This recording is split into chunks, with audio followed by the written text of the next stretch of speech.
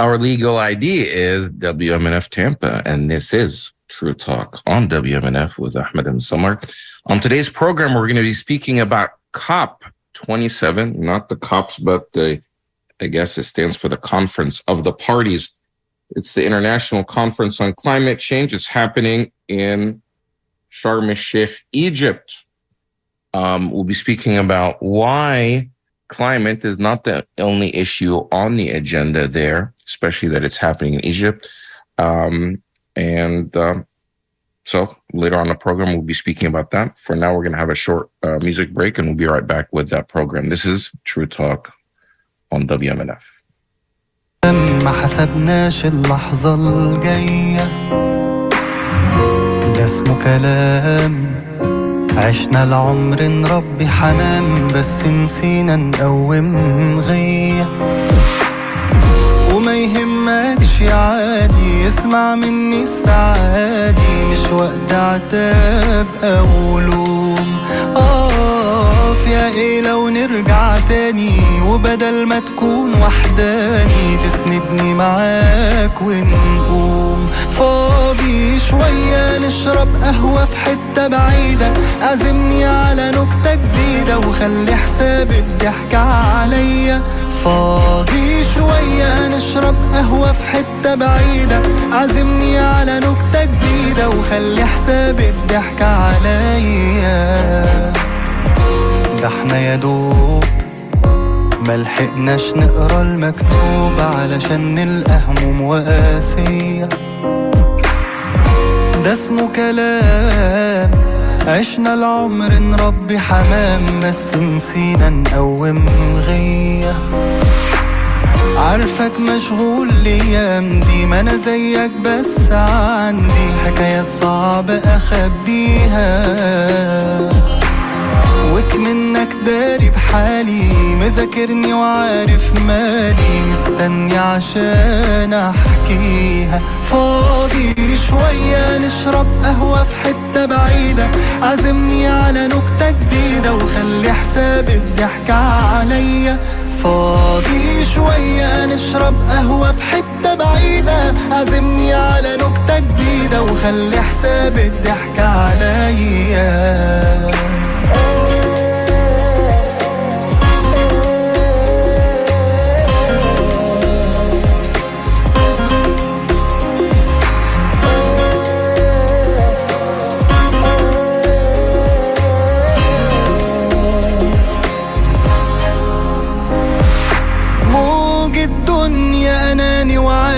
وانت لوحدك وانا لسالي عمر هعيشه معاك لو يوم ماشي براحتك بس راهني على يوم منك وسنين مني انك ما بتعرفش تعوم وما يهمكش عادي اسمع مني السعادي مش وقت عتاب او لوم يا ايه لو نرجع تاني وبدل ما تكون وحداني تسندني معاك ونقوم فاضي شوية نشرب قهوة في حتة بعيدة عزمني على نكتة جديدة وخلي حساب الضحكة عليا فاضي شوية ده انا وحشاني القعدة معاك وان ما قدرتش تيجي هناك هستناك المرة الجاية فاضي شوية نشرب قهوة في حتة بعيدة عزمني على نكتة جديدة وخلي حساب الضحكة عليا فاضي شوية ده انا وحشاني القعدة معاك وان ما قدرتش. Welcome to True Talk on WMNF 88.5. Welcome back. That's Hamza Namira, Fadi Shwaya. I guess like that translates to what, Summer? I have some time.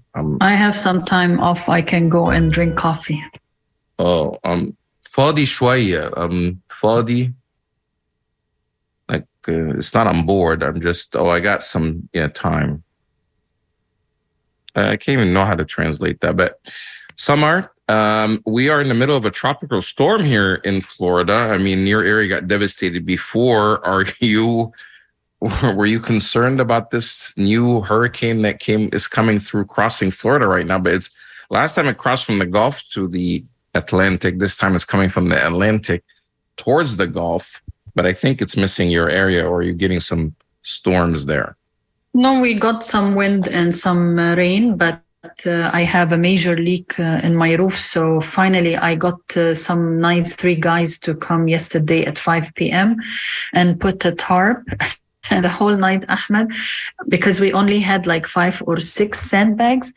And then they took some of the tiles that already are broken and put them, hoping that they will keep the tarp. So the whole night I hear things falling.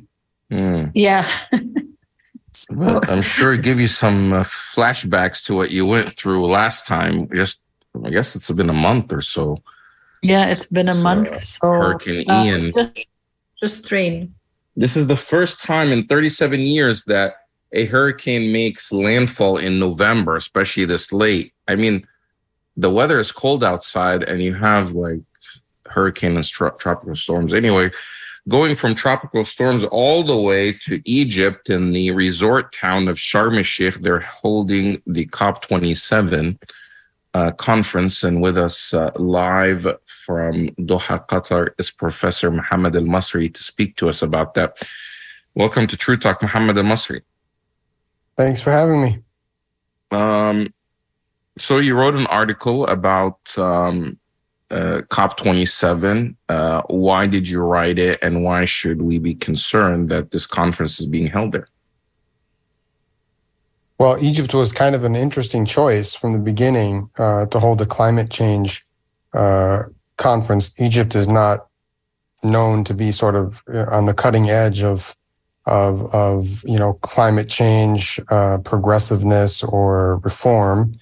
That's number one. Number two, Egypt has a really awful human rights record, one of the worst in the world. So a lot of people are offended. A lot of activists are offended that the entire international community effectively is signing off on giving President Sisi the spotlight for about a week and a half.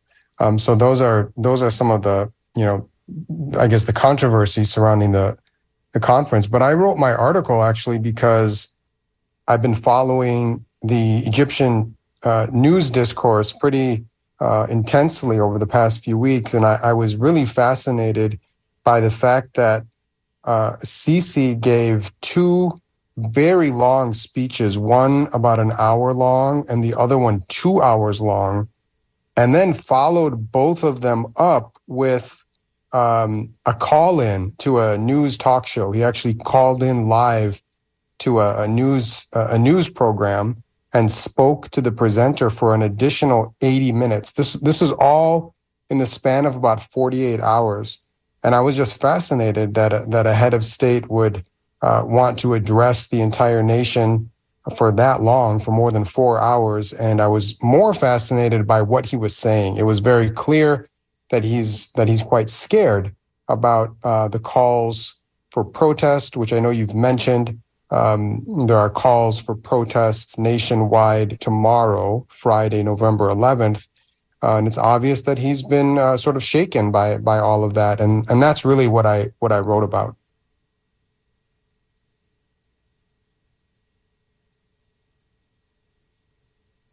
Sorry about that. My mic was muted. Why is he shaken up or concerned about these mass protests scheduled for tomorrow?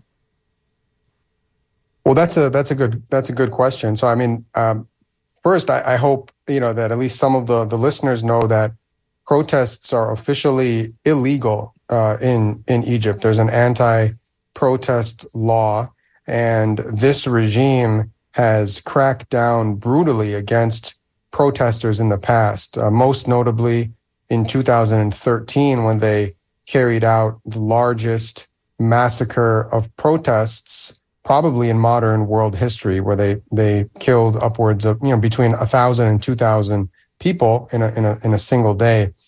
So that's kind of the backstory. So it's really interesting, to say the least, that Egyptians are seemingly willing to take a very big risk tomorrow by hitting the streets against a very authoritarian regime. And and he's clearly shaken. I mean, he actually said on the call-in show, he said, "I am scared." He actually said it twice. "I am scared. This path scares me." He warned people about the previous uprising, the previous protest movement. He said, "You left the country until it was burned down and destroyed." He said, "Isn't it enough what happened to the country?" He was very emotional. He was raising his voice. He was sort of scolding the people. He couldn't believe that people were prepared to hit the streets. He suggested that people were ungrateful, that they didn't understand what he's been doing. They didn't understand what he's been going through as the president of the country. He said, "You do not understand what nation means." It's fascinating because I sat and listened to the entire 4 hours, and I transcribed as much of it as I could. I translated it, and really, I've never heard that kind of discourse from a head of state. It was really astounding. This, just to take us back a little bit for listeners that don't know, I mean, this head of state came on the back of some sort of mass mobilization and protest. Later, it came out that was not really organic, but he came to power by overthrowing a government. How did Sisi come to power? Well, Sisi, nobody really had heard of Abdel Fattah al-Sisi up until about 2012. He was selected by the former president, Mohamed Morsi, to be Egypt's defense minister way back in 2012, right?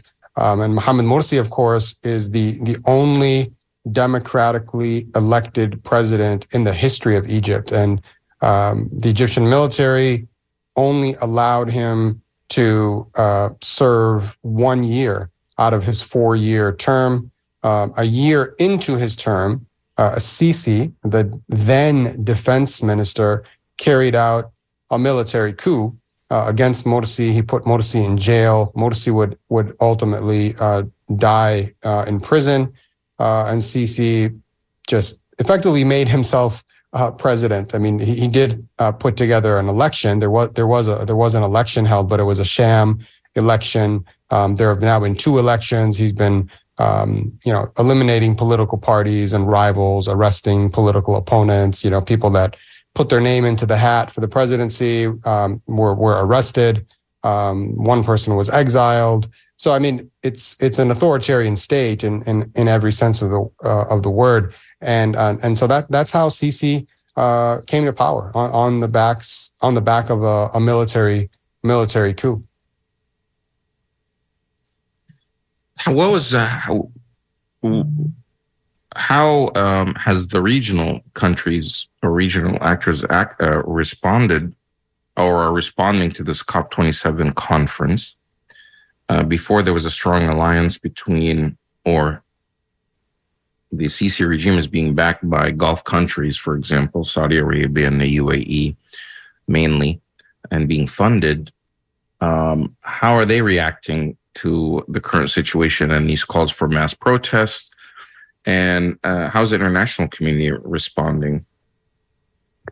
Well, the international community is responding to Sisi in much the same way that they've responded for the past 9 years, criticizing the human rights record, criticizing the fact that there are American and British citizens locked up in Egyptian jails, political prisoners, but at the same time, really just issuing proverbial slaps on the wrist. Really, there's no action against Egypt, as evidenced by the fact that there they are. The world leaders are all there in Sharm el-Sheikh. They've effectively signed off on this.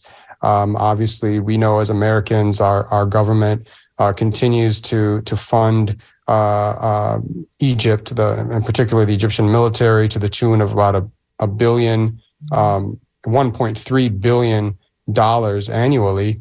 So the international community has just kind of turned a blind eye to much of this. I mean, there have been criticisms, but really no action taken against Sisi. Sisi has been supported by the United Arab Emirates and Saudi Arabia, the most repressive regimes in the region and two of the most repressive in the world.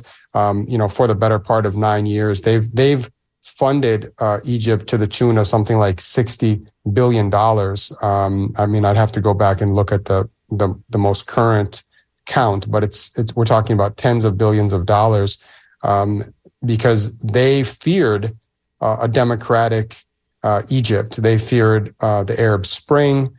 They were scared that democratic protest movements would reach their shores and ultimately demand change in their countries. And so they've supported all of the efforts at counter-revolution, and they've been pretty successful. I mean, pretty much most of the gains from the Arab Spring have now been rolled back. There has been a bit of a falling out more recently between Egypt and its supporters in the Gulf, Saudi Arabia and the United Arab Emirates. Not really a falling out, but they're just not. They've indicated that they're not as willing to spend the kind of money that they've been spending in Egypt, and that is a major cause for concern for Sisi, who has really been kind of subservient to both of those governments for the last 9 years. Professor Muhammad, I have to jump in and ask you and to our listeners, this is True Talk on WMNF 88.5 FM. My co-host Ahmed and I are talking to Muhammad Al-Masri, who is Associate Professor of Media Studies in the Doha Institute for Graduate Studies. Professor, if he has all this power, I'm glad you mentioned the support and the backing of the international community as well as some Gulf regions and most heads of states of the Arab world. He is in control of the media. You said he just called for 80 minutes and he was just like a professor talking or a father talking to his young children. He was admonishing actually the presenter whenever he wanted to ask him a question. He has the backing of the police, the military. Why is he so afraid? I mean, is there anything going on behind the scenes in Egypt with, for instance, other factions in the military or the police? Because he is in control of everything. Why would he be that scared? Yeah, well, that's a good question. I think, he is in control. I mean, certainly the Egyptian military has more power today than they've ever had. And that's really saying something, because the Egyptian military has been dominant in Egyptian society, including in the economy, right? For people that don't know, the Egyptian military is the biggest economic force in Egypt. They own companies that manufacture furniture, that do roadways and infrastructure. They run hotels and gas stations. They even manufacture bottled water. So they are in dozens and dozens of businesses. He obviously controls the media apparatus completely. That was one of the first things that he set out to do. He controls the judiciary. So, and really all of the state institutions. So your question is a good one. Why would he be so worried? Well, the first reason is there is, to some extent, a split within the Egyptian security apparatus. We've known this for years. We knew it as soon as Sami Anan, who is a longtime high-ranking military officer, decided that he was going to run for president way back in 2018, right? And Sisi quickly moved to squash him. The same thing is true for Ahmed Shafiq, who's also well connected and a former presidential candidate and was high-ranking in the Mubarak government. So the fact that people were willing from within the security apparatus to challenge Sisi, and the fact that he moved so quickly against them, was an indication that there was, to some extent, a split. More recently, we've seen Gamal Mubarak, the former dictator Hosni Mubarak's son, challenging Sisi in public discourse and also making some public appearances. We've also seen resignations. African Intelligence, which is a credible intelligence outlet, they reported that 6 high-ranking officers in the General Intelligence Unit resigned. They put in a mass resignation. This is about 10 days ago. So Sisi is worried, in a nutshell, I don't want to go on too long, but he's basically worried that the same thing that happened to his predecessors could happen to him. I mean, if it was possible for Hosni Mubarak to be removed from office almost overnight, right? A man who was from within the military, who had fought in multiple wars, and who had been the president for 30 years. If it was possible for the military to intervene and remove Mubarak, then it's certainly possible for them to intervene to remove Sisi, who has a failing ledger at this point, really on all fronts, politically, diplomatically, and especially economically. The Egyptian economy is in absolute shambles right now. I want to ask you about tomorrow, the 11/11 protests and the calls for it. Some people think it is genuine and organic, and some people think it might be really put up by the military or some faction in the military. Do you think it's an organic, genuine call for protests in Egypt tomorrow? I think the calls are genuine. The calls actually, right now there are basically 2 Egypts, right? There's the Egypt of Sisi, and then there are all the voices that are opposed to Sisi, some of which are inside Egypt and really can't speak, but then many who are situated abroad, right? There are tens of thousands of Egyptians who have been exiled. They've established effectively, a separate colony abroad of Egyptians, right? They have their own political machinations, and they have their own media outlets, and so on and so forth. So the calls originated there, but I think what you'll see is that people inside Egypt who feel as though they might be able to take advantage, or who might also be opposed to Sisi, they will, sort of wait to see how things play out on the ground, and if things look like they're gaining momentum, then they'll certainly jump in, and no one should be surprised that if the protest movement takes off and develops serious momentum toward change, no one should be surprised if the military swoops in the same way that they did in 2011 and 2013. Finally, Professor Mohammed, he complained about, like you mentioned, like the Arab Spring cost Egypt $477 billion. He's talking always about the economy, how difficult it is. People are having too many children and too many babies, and they eat a lot and they spend so much money on food. Was it a good idea to have the COP27 in Egypt? Or was he looking for international financial support? I mean, what's the idea of having to spend all this money if he is complaining that Egyptians are eating too much food? Yeah, I mean, there's a lot to say there, right? There's a lot to unpack. So on the one hand, you're absolutely right. He hasn't taken responsibility for the economic failures.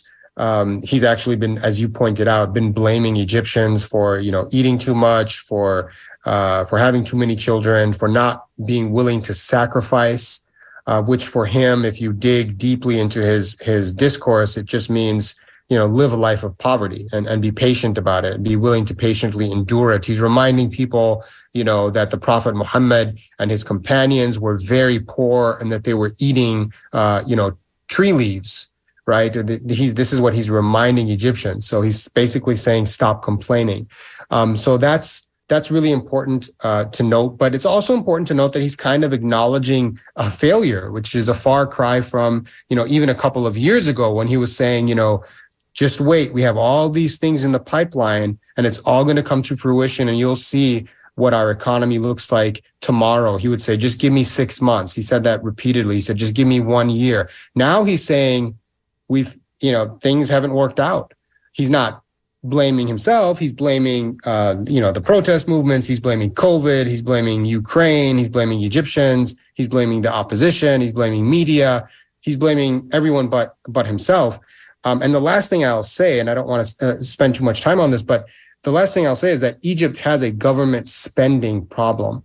Sisi has rejected the idea of doing, dirasat gadwa, feasibility studies, and he's gone very emotionally headfirst into very expensive projects that should not be a priority. This kind of conference should not be a priority for a country that is in acute poverty. 60 million Egyptians live on less than $4 per day. So really, Egypt has no business spending this kind of money on a conference. And they had no business spending $65 billion on a new administrative capital with the largest mosque in Africa and the largest church in Africa and the highest tower in Africa. And I could go on and on and on government projects that have failed. He has invested almost nothing in education and healthcare, which are the two things that Egyptians are most in need of. And he hasn't done anything to generate income in terms of investment or exports. And can the conference offer Egypt any relief, any new ideas when it comes to food security and climate change and all that, or it's just a cosmetic kind of conference?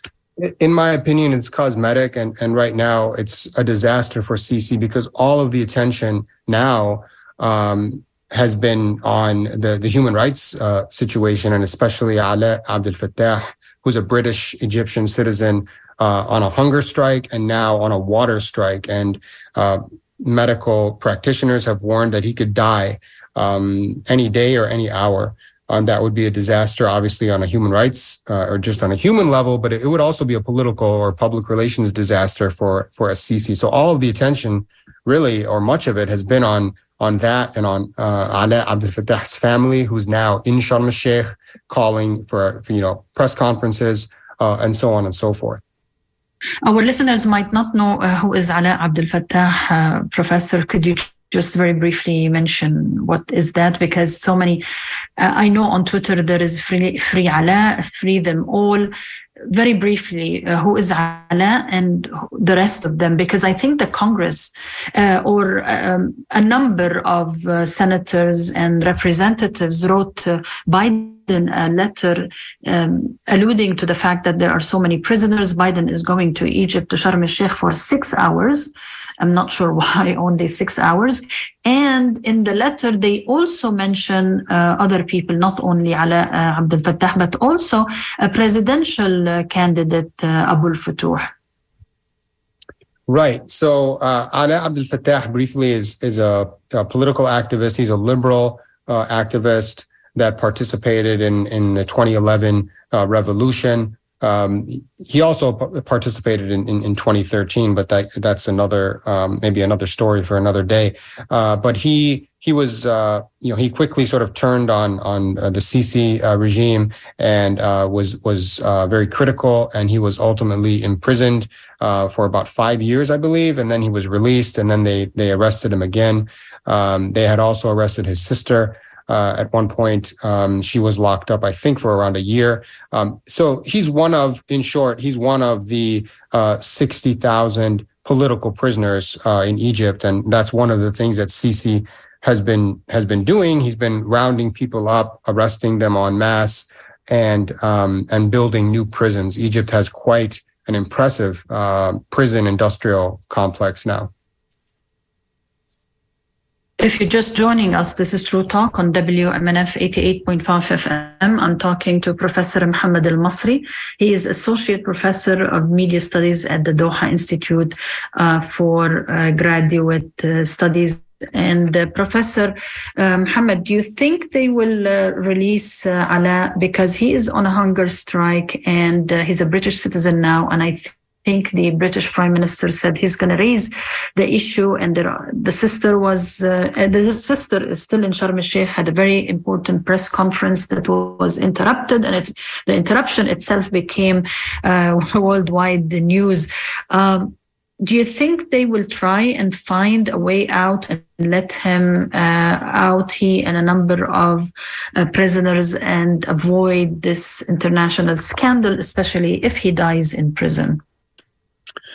I do think there's a chance simply because, well, first of all, he has British citizenship. We know that if you're only Egyptian, if you only have Egyptian citizenship, you really have very few rights in the Egyptian system, and you're trampled on, and that's why they don't release Egyptians generally, right? But if you have a foreign citizenship, particularly a Western citizenship, if you're Australian or American or Canadian or British or something like that, then you have a chance. And the Egyptian regime has a history of bowing to pressure after some time and letting those people out of jail after lobbying from those governments, from the Canadian government, the American government, the British government, the Australian government, and others.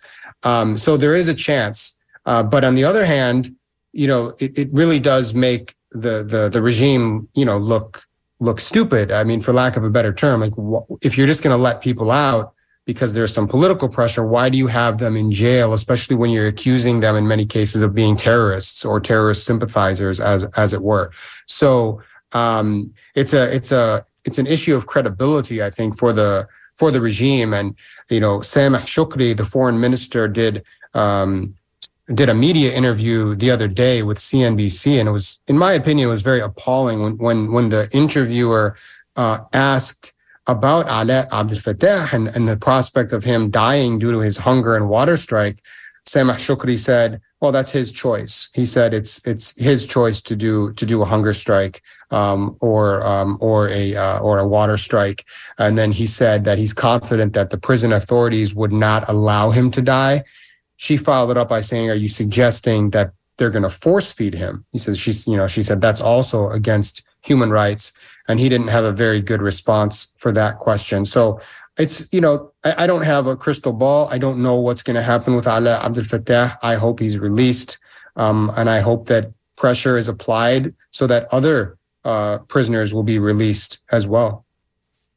If you don't mind, Professor, I want to ask you a little bit about the conference itself. There are, of course, so many participants and there are so many people who are very excited about it. But then there are voices, and from Jordan in particular, I was hoping to have engineer Razan Zaiter join the conversation, but I think we're having some difficulty connecting her to the show. But she was saying that these conferences usually kind of help the very countries that are causing problems with the climate change, saying, all the recommendations can be unfair to the countries in the South and to the Arab world, and it can affect their food security. Do you have any comment on such views? Not really. I think I'll leave that to the experts. I'm not a climate expert. I do know that, the global South is disproportionately affected. And that's one of the reasons why they want, this conference to occasionally be held in the global South. And I've read the critiques that, it doesn't produce the kind of, results that climate activists want. But what has struck me, as I already mentioned, is the fact that the international community would seemingly turn a blind eye to the human rights abuses. To me, it's kind of a farce and a joke that a conference of this magnitude and stature would be held in a place where activists are rounded up, tortured in jail, held without charge, and then massacred in the streets. It's really appalling. I want to thank you, Mohammed Al-Masri, for being on True Talk. We were talking to Professor Mohammed Al-Masri. He's Associate Professor of Media Studies at Doha Institute for Graduate Studies. And Professor, you might know the song we are playing now. I do. Okay. I would whisper secrets to you when I walked your ghetto streets. I remember speaking to you. Crazy how you welcome me in the moments before dawn. It's hard to feel any more at peace. The chorus of the voice voices of the callers when they calling me. Never felt more at home. We got a place of our own. Can't really describe it, but it's impossible to feel all alone. I bear your name, I wore it then, I wear it now. And even though you foul, I crack a smile, don't know how. Oftentimes our relationship was based on both love and hate. It was obvious you didn't want me, and so I had to go away. I poured every single ounce of energy into your spirit, and now I sit and actively wonder if I ever wanna go back to you. Until we meet again, yeah. Lord willing, until we meet again, yeah. Lord willing, until we meet again, yeah. Lord willing, until we meet again, yeah. Lord willing. Sometimes you chase places, sometimes places gracing you. Sometimes you leave in places, sometimes they're leaving you. I still believed in you, despite all my worst fears. Should I still believe in you after 7 years of nightmares? What if I came on back? What if I came on through? What if I just showed on up? What would you then go and do? The souls of tortured prisoners speaking through your prison walls. Events of recent history make folks forget what the vision was. I don't love you when you're desperate. You took so much out of me. I'm focused on that desperate. I promise only God is stopping me. Now I speak for those you failed, those you killed, those you jailed. The heroes that you tortured disappeared, innocence assailed. Put 4 fingers in the air for the martyrs in that city square. It's only right and fair that we should save a prayer for them. Our relationship is complex. We know there's something wrong. I'm still into you, but we both know this ain't a love song. Until we meet again, yeah. Lord willing, until we meet again, yeah. Lord willing, until we meet again, yeah. Welcome back to True Talk on WMNF. Lord until we willing. meet again. The song is called Egypt Until We Meet Again by actually our previous guest, Muhammad Al-Masri. He's a professor, but he's also an artist, a rap artist. Interesting combination, Samar. Yes, it's amazing to have all this talent. I've always wanted to have a beautiful voice and sing, Ahmed, but I can't carry a tune, actually. Until We Meet Again. It's has a nice beat to it. His I guess screen name or his artist name is Bullet Point, and the song is Until We Meet Again. It's a fascinating place. I don't know. It just seems like if President Sisi is on his way out, like it was discussed, then it's because the military has, given up on him or expired, his time has expired, and now they'll bring somebody else, and they'll always just blame the problems in the past on that person, and then they'll continue to be in charge. So we'll keep an eye on that. There are dozens of U.S. officials in Sharm el-Sheikh, Egypt, for this conference. In fact, many senators and congressmen actually drafted a letter to President Biden to address, because Biden is also going to the conference, to push for the release of these prisoners and to hold the government there accountable for their human rights records. But Samar, I want to talk to you about the election that just took place on Tuesday. Were you surprised by the results?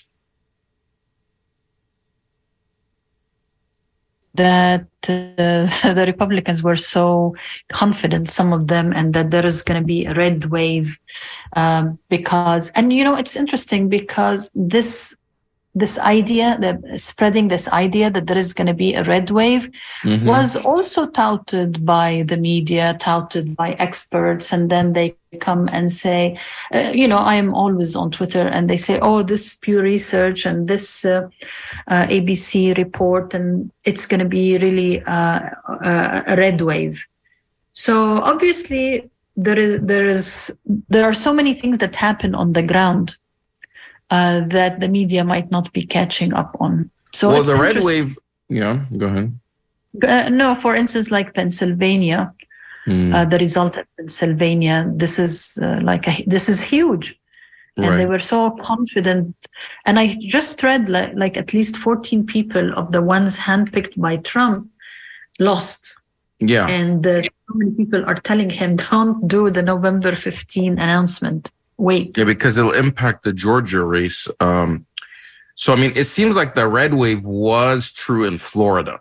I mean, Republicans took the whole state in so many races, whether it's, in every level, even here, like in Hillsborough County, the county commission, there were 4 county commissioner seats up for a grab, 3 of them held by Democrats. And only one of those Democrats won, and barely, by I think 200 votes in a district where he would always win by a lot, but the other 2 Democrats lost. These are incumbents. So these are incumbents that were already in office, and they're faced challenges from people who were not in that position before, and they unseated 2 Democratic commissioners. And this is in a county where Obama had won before. And so things are shifting. A lot of people are pointing the finger at the Democratic Party in Florida is weak and disorganized. Even though there are more registered Democrats in Hillsborough County, the county where this station broadcasts from, more Republicans actually voted in the election. So many Democrats stayed home. I guess for the time, people will analyze that to see why that is. Is it because there is no one exciting enough to get them out? They didn't have, the people that were running were not speaking to the base, or were not talking about issues that are important to them or affecting them. But definitely the Republican side won. Even the seat that Charlie Crist vacated to run for governor has now been filled by a newcomer who basically got into politics in 2019 or 2018. I think 2019, moved to St. Petersburg in 2019, registered and tried to run against Charlie Crist in 2020 and lost.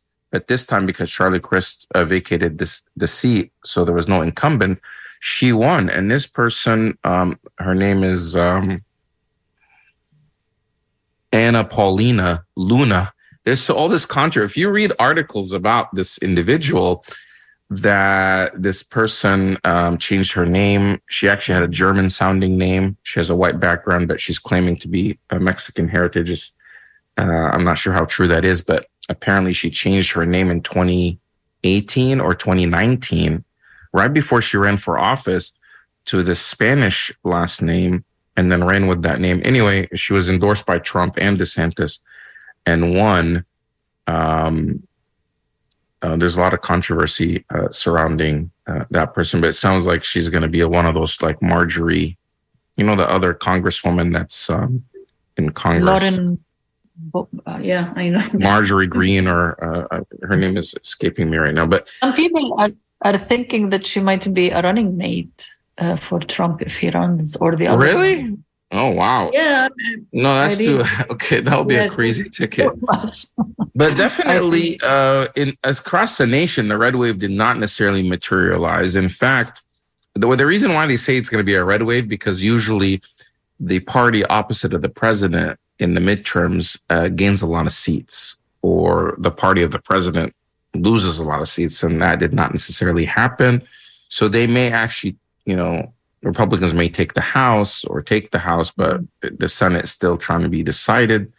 And of course, there's going to be a runoff in Georgia and other places. But I mean, for the average American, it just seems like whether the Republicans are in charge or the Democrats are in charge, what is really changing?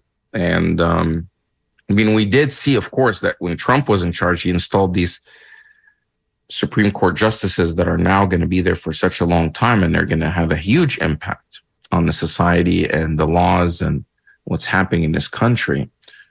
And then you just have to kind of roll back. Like, had Hillary Clinton won, President Obama's historic one was huge for the country. I myself supported Obama and I campaigned for him both times. But I don't know if Trump was a reaction to, do you ever think about that? Had you not had Obama, would you have had Trump? Because it's almost like when Obama won, there was all this nasty racism that came out, that this vitriol and not to say that we shouldn't have had President Obama, because it was a historic win. Ahmed, what MAGA is, Make America Great Again. It's not, if it was Make America Great, I would 100% support that. But again, like what went wrong? Yeah, I mean, no. Well, because they're trying, again, meaning, you had president, because it was a racist message, they want to roll it back to pre-Obama. They want to roll it back 50, 60, whenever, where these people of color were not in charge. At least that's kind of, it meant different things to different people. But was Trump, this extreme reaction where Trump won and this base that went with him, was that a reaction in part to Obama being elected? You never know. And then the situation you're in now.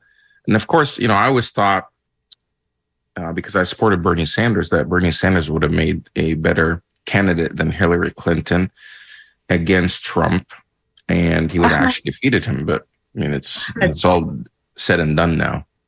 You were there, I think, during the Democratic convention. Party. And then I even think Bernie Sanders would have been a better candidate than Biden. But Biden did win, but the Democratic Party itself went against Bernie Sanders, and that's why the established, and they don't pay attention to the young people. But many young people were elected. There is a guy who is 25 years old. Is he from Florida? Yeah, he's from Orlando. He took over the seat that Val Demings, vacated. And of course, a lot of this has to do with gerrymandering and things, because people will blame it. Oh, well, this is the redistricting and the gerrymandering. Well, that may be for individual districts, but for DeSantis to win that big, for Marco Rubio to win that big, why didn't the Democrats come out and support these people? Because they saw them that they're speaking the language, a centrist language. And I think that's what I'm hearing from a lot of, passionate Democrats, that they didn't see necessarily people on the ticket that excited them. I mean, you have Val Demings, who's a former police officer, just talking about law and order. And she went against her party about defunding the police and things like that. And I think it's just that the Republicans were more mobilized, more excited. I'm not sure how much because it seems like, especially within the Muslim and Arab and immigrant communities, because a lot of people that are people of color in Florida, and for the first time, Miami-Dade, which is historically Democrat, voted for DeSantis. That is a huge red flag. That, well, no pun intended. Do you know American Arabs or Muslims who vote? They voted for DeSantis, and they voted. Yeah. In fact, I actually do. And I mean, you have to understand that a lot of these people of color, Arabs and Muslims, many of them that are immigrants, and they come from conservative societies socially. And what I'm hearing from time to time, from, over and over from a lot of these people, is that they feel like the Democratic Party is just becoming less about the economy, less about, I guess, kitchen table issues, jobs, economy, healthcare, education, and more about social issues like abortion and gay marriage and LGBTQ, and being taught in the schools, and these, I guess, cultural wars that are happening. It's less about the things that actually impact everyday life and the economy and inflation and things, but more about these cultural wars. That the Democrats stand for these very liberal ideals when it comes to family and family structure and gender. And that's what they keep campaigning about, or at least that's the message or perception that these immigrant groups keep hearing about. And I think Ron DeSantis ran on this issue specifically this time, and you see it more and more with the Republicans about what's being taught in schools, that parents should have rights, like this whole thing of parental rights. And that resonates a lot with immigrants, because they come from a society where the parents are in control and children can't just make up their mind about whatever. So when it comes to, for example, issues about abortion, in those societies and in those communities, parents don't want their kids to just go and do whatever they want without the parents' knowledge or permission, whether it's abortion or to change their gender or to talk about issues of gender or sexuality in schools. those societies or communities want to feel, or they come from a background where the parents are in charge. And I think the message that DeSantis and the Republicans were pushing was that we're here to protect parental rights, and the other party that wants to abolish parental rights and let the kids do whatever they want, and the teachers get to decide what is good for the students and what's not. And I think that's where a lot of these immigrant communities, even though they don't like DeSantis, you know what I mean? They don't like DeSantis. They don't, because DeSantis is anti-immigration. He's anti, they see him more aligned with the right. Immigrants, once they land in the U.S., they start picking on the immigrants who will land in the U.S. I've seen that. I've heard that when immigrants themselves are criticizing that there are new immigrants are coming. But I want to make a comment, Ahmed, because, I tweet in Arabic. And it's like people who will be reading these tweets live in the Arab world. So, for instance, when I mentioned DeSantis won, or I mentioned a Democrat won in a certain race, there are comments that at least they are not going to spread homosexuality. They are at least not going to teach children to change their sexual orientation. So these issues that are extremely American reflect also what is outside the US. So I found it very interesting that I'm not mentioning anything about their policies, about their ideas. I'm just saying, for instance, that DeSantis won and Trump made fun of him. And I think these two guys will be competing over the presidency. Oh, so I didn't say anything about anything except that. And then jumps this. So it kind of reminds me of what you said and reinforces it that, Arab and Muslim societies are paying attention to these social issues only, but not the larger issues, because maybe they have given up on U.S. foreign policy to be different, whether it's a Democrat or a Republican. But it's interesting. I think some are, they care about those other issues as well, but the perception, when you see the media, because most people are not paying close attention to the policies and the details, but the thing that gets so much attention in the media and on social media and in Twitter and stuff are these cultural wars, the abortion and the LGBT, and what type of societies do we want to live in, and who's for who, and where it doesn't impact a huge segment of society, but the perception continues to be that there's one party that's, championing and the cause of the gender and LGBT issues and abortion, and then the other party is using that against, to say, well, we're against that and we're for parental control and we want to keep this out of the schools and you can't say this. So the question when people are surprised why are more Hispanics and communities of immigrants are voting for these right-wing Republicans, that they themselves don't agree with their policies when it comes to immigration, because they feel like as a priority, the issue of parental rights and control, like even on the iPhone, they have something called parental control for a reason. So even the parents want control over what their kids are learning and what their kids are being exposed to and what their kids are allowed and not allowed to do. Even like just going to whose house they're going to spend the night over. It's just, for these communities, they're very, I'm sure of Arab families where, how strict they are about spending the night at somebody else's house. That's how much control that they want to have over their kids. And then you come to a situation where they're saying, no, the kids can do what they want. And the teachers, parents don't necessarily need to have control over that or parental rights. And I think that's what resonated with some of these folks. And I think we're kind of running out of time. So I want to just say the legal ID is WMNF Tampa, and you have about 30 seconds to end the show, Summer. Okay, Ahmed, inshallah, we meet next week. And as Ahmed said, WMNF Tampa, NPR News should start any minute now. Have a great weekend. يما وقالوا لي ليلى صغير وفي قلبي غمة نحب نطير ونطير الفوق يحبوا يقصوا لجناحي قولي ذكراني مخنوق ومنك طالب اسماحي هما كلها موحلة دق دق دق كلها تشوف الدنيا كحلة سحرة قحلة دق دق دق بس تشوف الدنيا أحلى والحومة مفحلة